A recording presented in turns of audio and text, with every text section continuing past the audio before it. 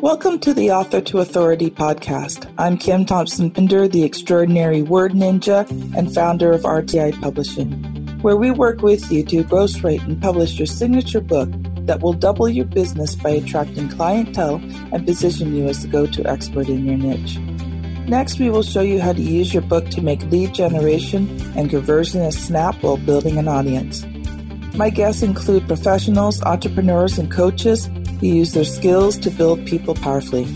They will share their story and powerful tips that will help you live better.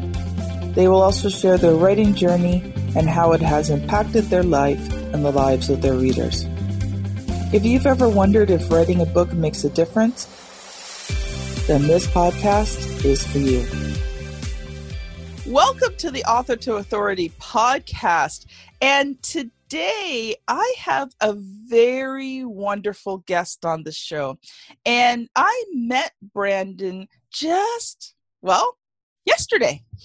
And he applied to be on the show. And I was so impressed by what he told me that I knew he needed to be on the show and share on his heart, what's on his heart with you. So Brendan is the founder of Master Talk, a YouTube channel he started to help the world master the art of public speaking and communication. He coaches purpose-driven entrepreneurs on how to master their message and share their ideas with the world. And when he started working with C-suite executives, he was 23. So you're in for some really good stuff. So welcome to the show, Brendan. Thanks for having me, Kim. That was a really good introduction. Gee, I read really well. Which means you write very well. Uh-huh. Yes, I do read the bios on the show, and I try to make it sound like I'm just talking. But the truth is, I do read the bios because you guys all write very good ones. So, Brendan, you tell us a little bit more about who you are and what you do. Absolutely. So like you mentioned, I make YouTube videos on public speaking through Master Talk, and how I got started was when I was in university. I used to do these things called case competitions. So think of it like professional sports, but for nerds. So while a lot of my friends, played football or watched college football or soccer or rugby and ate chicken wings, I still ate the same junk that they did, but I wasn't watching college presentations. I wasn't watching football presentations. I was watching people present. And that was my life for 3 years. Day in, day out, I'd be presenting, solving business problems for different companies. So by the time I graduated university, I'd present over 500 times, coached multiple dozens of people on how to speak better, communicate their ideas, and I had a great job in corporate. But when I looked back at my life and I started, making good money over there, I kind of just said, how do I make an impact in the world? How do I make a bigger difference? That's when the idea for the YouTube channel came to me, because I realized that a lot of the content, frankly, sucked on YouTube. So I wanted to make a difference there. So I know we talked about this before, but share with the audience, talk a little bit more about these competitions, because when you told me what you had to do for these competitions, I was incredibly amazed at, what you were doing at such a young age. Yeah, it's pretty insane. Think of it like a subculture within a subculture. So the context for these competitions is simple. Business gives you a problem and you have to solve it. So let's say, for example, McDonald's comes up to us and says, Kim, Brendan, there's a lot of these hippie people who are eating salads all the time. I need them back into McDonald's eating hamburgers, fries. What can we do about this? So this is an example of a problem, like a prompt. So how do you solve this? So obviously, we can do things like, introduce healthier options, like with the salads and things like that. So as a team, we have to do the following. Read a 20-page document that outlines everything about the company. Make slides on the situation that's occurring. Present the slides. Make a risk and mitigation statement. Find financials. Do a thorough analysis. Find the solution. At the end of the 3 hours, we have to re-present as if we spent months working on this thing, right? Because the second the 3 hours are up, you don't have time to practice. And the reason why we did these things is, why would anyone put themselves through this craziness? It's because a lot of these companies, a lot of the top companies in the world, think IBM, McKinsey, BCG, Bain & Company, a lot of these top schools, well, case competitions is a feeder school for those opportunities in the corporate world. So I'll give an example. Mm. 2 years ago, because in Montreal we host one of the world's largest case competitions. So 19 countries from around the world come to present PowerPoint slides, and it's crazy. Wow. Yeah, I know, it's nuts. And the case sponsor was Walmart that year. So they spent 30 grand sponsoring this thing. Not 3 grand, $30,000. And the person who presented the case, like to the students, wasn't a manager at Walmart. It was the senior vice president of Walmart Canada. And we're like 20. So we're just there like, oh, what's up, dude? So we have to but when we present to them, it's, good afternoon to the board of directors of Walmart. My name is Brendan. I'm very excited. And I was 20 years old when we were doing that, right? So you learn really quickly, basically. Wow. That's incredible to be doing something like that. I mean, most people in general couldn't do that, let alone someone of your age. Wow, what an incredible experience that must have been. Yeah, it was a lot of fun. And so you said this actually helped your career and helped you get a really good job right from the start. Yeah, you got it. So the reason why this is so beneficial and why most people compete is to get jobs. So that's why I started. But then it just became an obsession. Like, it always starts that way for people. You're like, oh yeah, I want to get this job at IBM or at McKinsey. Let me just apply. Let me do this thing. And after you're in, it's like being on a football team. It's like being on a professional dance team. You're just like, no, we got to win. Like, we're up against York, Guelph, Brock University. We got to come out number one, right? So we're all fighting against each other. Great. But the benefit is not only that it's fun and a lot of crazy people are in this program. Think it's like 80 people in this program. 400 people apply every year. 80 people get in. And there's 8,000 students in our faculty. Wow. And almost all of them get like 3 to 5 job offers after they graduate. Nice. So are you still working in a corporate job, or are you just solely an entrepreneur? Because you do have that entrepreneurial element. You got it. So I'm side hustling Master Talk for now, but it's quickly replacing my income. So I don't think I'll be there for a while, but I really enjoyed, I got the dream job I wanted, and it gave me that flexibility to think outside the box. So I do both at the same time. That is so cool. And you know what, that's the thing with being an entrepreneur. Everybody has a different journey to get there. And for some people, the journey to entrepreneurship, they start it while they still have their career, build it up enough so that it replaces their career. And, it does. It takes a lot of sacrifice because you've just already worked a full day and now you almost have to work another full day on top of it. But if it helps you to live your dream, that's something that's so amazing. I've been blessed with the fact that my husband has a decent job. And so it has afforded me the ability to be able to work on building my business full time. I don't have to work on top of it because he's got the decent salary. So what the extras that I bring in are, just help us to do the other things that we want. So, I'm really thankful for that, but that's not everybody's situation. And, I applaud people who, do the career and build their business at the same time. And you know what? Starting out, the younger you are, the easier it is. That's what most people miss, right? Is it's true, because now I have no commitments besides my own personal family, right? My mother and sister, but I don't have a wife or a mortgage, or what do they call it? Kids, right? I don't have that. I'm like, what is this? Kids? No. So I got time. So I have a lot more time to build Master Talk for sure. Yes, and you can still do it while you're married as long as you spend some time each day with your wife. But once the kids come, they just go. My grandbaby is 15 months old, and that child never stops. Never stops moving, never stops exploring, never stops getting into everything. Like, you can't turn your back on him for a moment. So when he's at our house, there's usually like 4 adults of us all watching him to make sure he doesn't get into things. So yes, children do change the amount of time you have available to work on your business. Yeah, let's just say the goal is to be successful before that phase of my life begins. I think that's a good idea. Yeah. Let's hope for the best. So I know you come today prepared to talk about how to master the art of public speaking.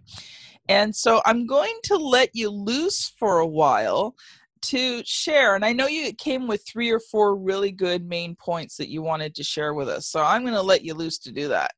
Absolutely, Kim. So let's get started. So number 1, okay, is to understand where the fear of public speaking comes from. Because think about it. Whether you're from Japan, the US, Canada, Asia, Europe, we're all scared of public speaking, but we don't know why. So let me add more layer to that thinking. Let's answer the following question. Where do we give most of our presentations? And the answer is School. the classroom. Exactly. You're very good at this. It's almost as if you've heard this before. It's very intuitive. Oh, yeah. Gee, you know what? I was always really good at hearing things and then remembering them and repeating them back again. It's like essential entrepreneurial skills right here. So yeah, exactly. So we don't wake up one morning, right, and go, hey, Kim, you want to get breakfast at Timmy's or somewhere and just present all day? Nobody does that kind of thing. It doesn't make sense. We're in high school together. Teacher comes up to us, says, I need like a presentation on the Renaissance. And you're there like, what is this, like a fruit? And you figure it out that it's like a time period in history. You got to present it. But anyways, 3 things happen. The first thing is we never get to pick the topic. And if we do, it's generally something we're not passionate about. 2, students don't care. Not because they don't care about us. They like us. We're awesome people. But they're not paying attention because they're worried about their own presentation, which is a very rare thing where you present in front of a group who are also presenting. Because normally when you give a presentation, people are just listening to you because they don't have a presentation to give 5 minutes after you. That doesn't work in school. That's not how it works. And then you have teachers who are super stressed, very competent, very well educated, but they can't coach everyone individually because they got 40 students, they got 2 classes to go through this entire thing. So when you're not picking the topic, when your students don't care and the teachers are too tired to coach people and too stressed, this behavior gets perpetuated in all of our presentations because we give all of them at school. Math, sciences, art, music, gym, English, French, languages, on and on and on and on. We're taught to believe that public speaking is a chore. It's a responsibility. It's an obligation. It's tied to a grade, or for at work, it's tied to a result, or else we'll get fired. Instead of looking at communication for what it's supposed to be. A way to share an idea, a way to make a difference, a way to have a conversation, a way to have an impact. So once we shift that mindset, by the way, this is why people in theater love public speaking, not because they're smarter than us, not because they're more extroverted, but because their perception of public speaking is different. When they look at public speaking, they say, yeah, it gives me an opportunity to like perform and entertain and add value to teach a lesson. Whereas Eric, who's valedictorian of his class, 15 years old, studies books all day, goes, this presentation thing, not for me. Don't like this thing. And every time I think about presentations, I think about my mom, and it's not very cool. You get it? So it's like a different perspective. We got to change that. Well, like I shared with you before, I was doing in school, we did our first speeches like grade 4 or 5. So I was like 9, 10 years old. And just like you said, the teacher didn't have time to teach you. I mean, it was one of those things that we had to do every single year. Teachers hated it. The students hated it. The teachers did it because they were forced to, because there were speech competitions. So you had to have a class competition and then a school competition. And then they went on to the next level. And so nobody wanted to do these speeches. And I can remember, doing my speech. And if I could just have read it, it would have been really good. But, the teacher's like, okay, you got one little, cue card that you've got to fit the notes for your speech on, and you're not supposed to read your speech. You're supposed to kind of memorize it and just use your notes as a reference. And I was not good at that, and they didn't teach you how to memorize a speech or even how to really write a speech. And so when I got up there, this cue card was filled. Every piece of white was filled because I wrote it out word by word. And of course, the writing was really tiny. So then when I went to do my speech, I really couldn't read it. And so it just wasn't a very good speech because I stood up there and went, and looking down at your cue card, trying to think of something to say. So, and then of course, kids would start to laugh and, your self-worth is basically in the dumps. And yeah, exactly. It's like itty bitty bitty. And so, for me, that developed a fear of public speaking, and it was something that I carried with me for a long time. And it's only really been in the last few years that I enjoy it. I've done it many times over the years, but the last few years I really enjoy it now, and I love getting up and talking in front of people. And it's because, like you said, I get to go up and share something of value to me, and something that I know is going to be valuable to the other people. And to be honest, I really don't care what they think about me anymore. They don't like me, so what? I got a whole group of people who love me. What more do I need? That's the key. Barrie, Ontario represent. That's the way. But yeah, exactly. I agree with you. We need to change the way that we think about public speaking, and especially the fear, because once we realize that the fear, as you will demonstrate with your amazing example, the fear is not our fault, ever. It's the institution and the curriculum's fault. The system that we grew up with is the issue, not the person. Right? Like, I grew up in a French education system, for people who are listening. That means and I don't speak French. So that means I grew up uncomfortable with presentations and presenting them in a language I didn't even know. So when I was in grade 4 and 5, not only was I stressed with the same 67-word cue card as you were, I didn't understand the cue card because I didn't speak French. So it's like what you did, like times 10. So if I could figure it out, everyone who's listening can figure out how to master their talk. So I know you have a couple other points there that you wanted to share as well. Of course, I was just waiting for your segue there. But anyway, so part 2. I thought it was like a chemistry I'm going on. So I was like, okay, it's a Canadian thing. Anyways, so 2. The second thing that we need to do is figure out how to overcome our fear. How do we solve for this issue? Because if all of our presentations are at work or at school, how do we create an environment where we do present something we're passionate about and we see and view public speaking as something interesting? And here's an easy solution for entrepreneurs. This is what I call the repeatable presentation. So present something you're passionate about that you can present hundreds of times. Because the secret that the best speakers in the world don't tell you is that, yeah, they present a lot, but they only present 1 or 2 presentations. Because if you present 10 presentations, you're always asking yourself the same question for each one, which is, What content should I put in here? What content should I put in here? And over again. But if you're only presenting the same presentation 10 times, now you're asking yourself a different question, which is, what emotions am I conveying here? Does my audience actually understand me? Should I talk to them? Should I think about them? And then that's how the presentation morphs over time. So if you're an entrepreneur listening, your presentation that's repeatable is super simple. It's your business. Tell us your vision. Tell us the mission. Tell us what you're trying to achieve. And answer the following question, which is, how would the world change if every single human being who needed your service used your service? That's how you can imagine that world for people. So for me with Master Talk, if everyone in the world used my communication tools for free to master their talk, everyone would share their ideas with the world. And if everyone did that, we would all realize that our ideas matter and that we matter. So that's the world that I'm trying to create. For you, it's more people would be more successful with their book launches. They would have better businesses. They would be able to take care of their families, etc., etc. Loop continues. Authors, simple, right? It's the book, right? You talk about the book. And there's a lot of speakers you can think about to kind of help you mold that. Some examples that come to mind is Scott Harrison, who's the author of Thirst, which is his personal memoir. He speaks on the book 100 times a year, I think is a great analogy, and obviously Seth Godin, of course. So I think those are 2 people we can take a look at as benchmarks. So that's the repeatable presentation. And if you're not an entrepreneur and author, just to give a side note for the 10% who aren't, doesn't mean you can't implement this. I get the same question all the time. Julia comes up to me and says, well, Brendan, I work at a bank 9 to 5.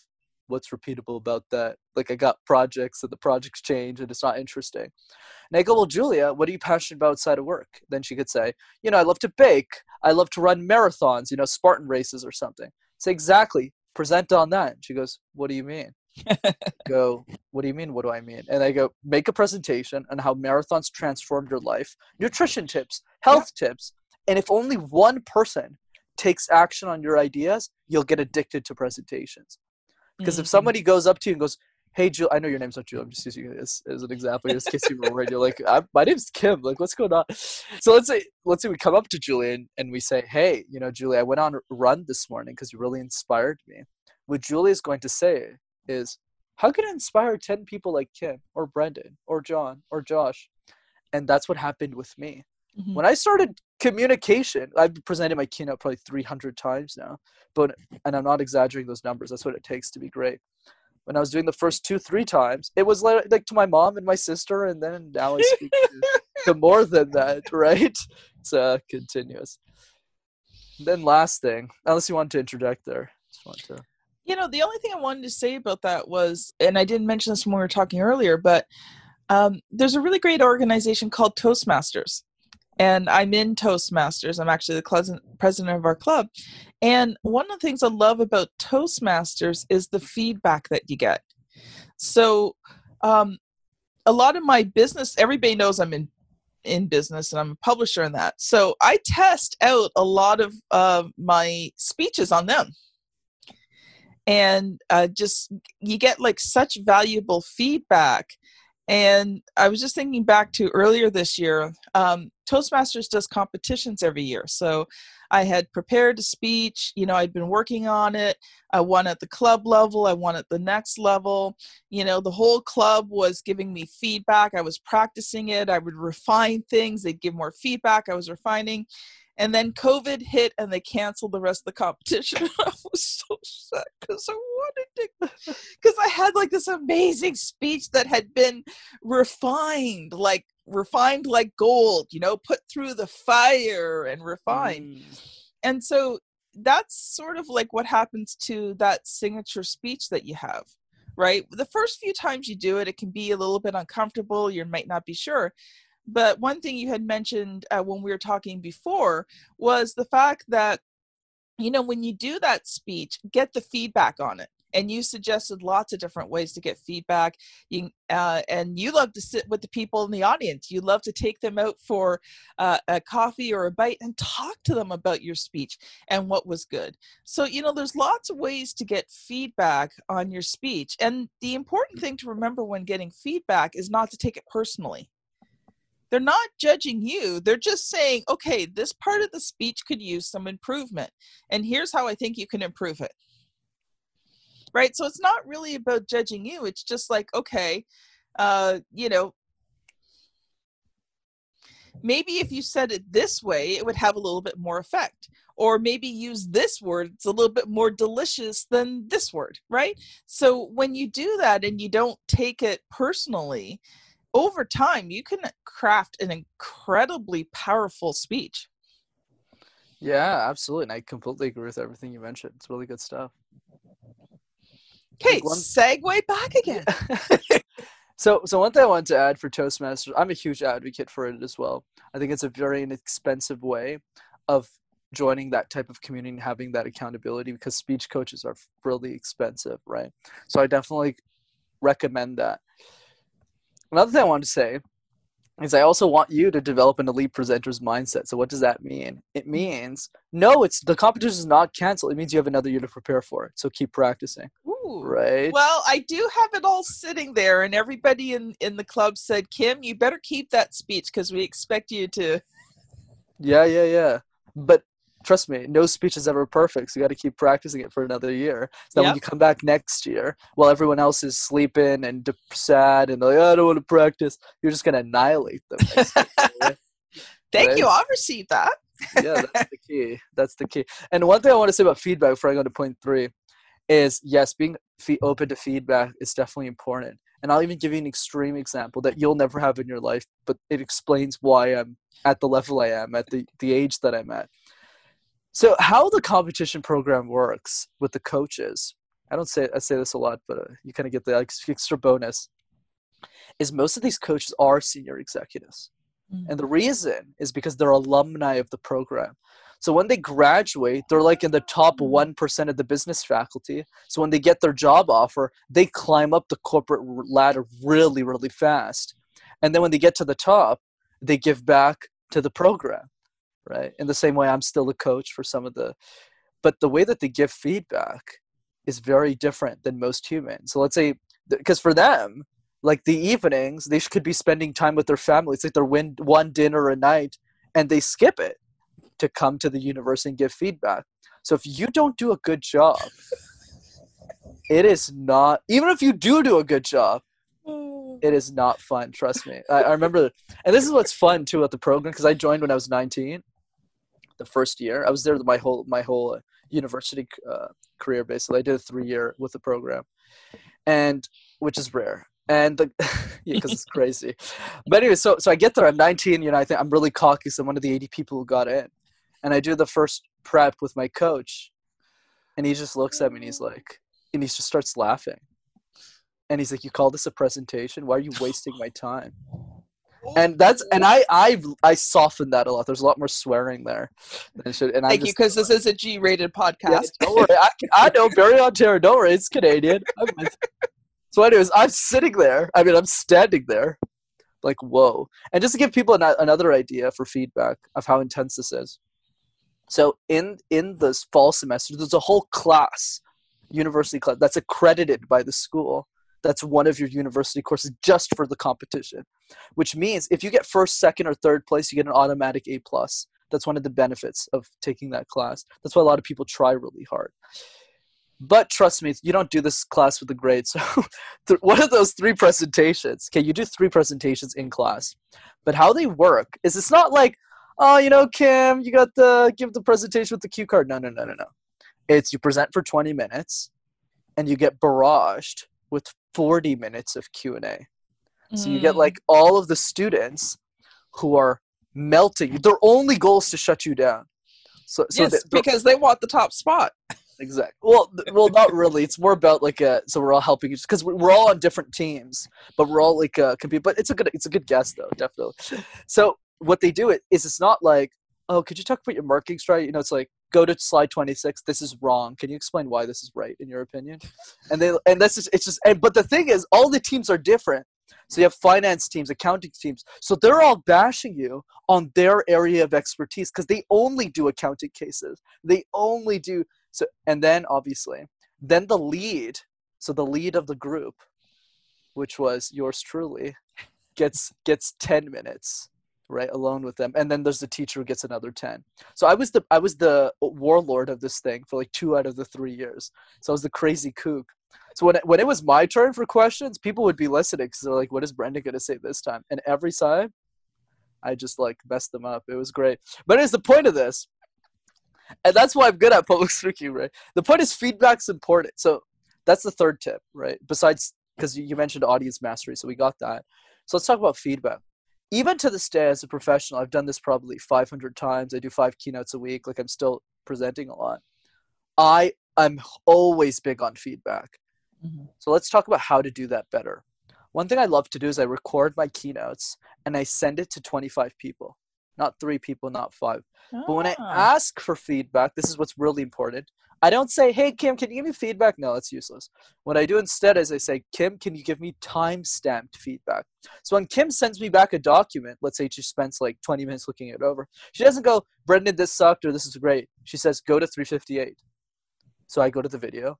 She goes, "Here, why were you not smiling if you were saying something joyful? Or worse, why did you look happy when you were saying something sad?" But since 25 people are looking at it, you have this huge amount of feedback with a bunch of timestamps. And it's really difficult, but a lot of sports athletes do this, like Kobe Bryant. They rewatch their own tapes. So that the second version of the presentation is not even comparable to the first. So that's an easy tidbit that you guys can all take away. Awesome. So we've been focusing more on the vocal communication, but I was wondering if you could talk a little bit about, how do you marry your vocal communication with your writing communication? Because if you want to be seen the right way, there's got to be a connection between the two, doesn't there? Of course. So the way that I see it, and everyone's going to have their own style. I just want to push it out there because a lot more people prefer writing. Other people prefer podcasting, et cetera, et cetera. So I think a good way for us to start the conversation is, what is your preferred medium? So I knew going into the business that I'm not a writer. I'm good at it, but I'm not like, Stephen King or something. Like, I'm not like a good, like, I'm not going to spend hours like nitpicking like little words. But what I will spend nitpicking is the way I bring the script to life. So the way I present it on video, that's like my bread and butter. So how I do mesh the two, and how you can do it, let's kind of do a comparison here. So I script all of my videos word for word, because on video, you need to be very structured about your thinking. Mm-hmm. So that when you present, no questions come out. It's clear, it's concise, you can share it 100,000 times and you're good.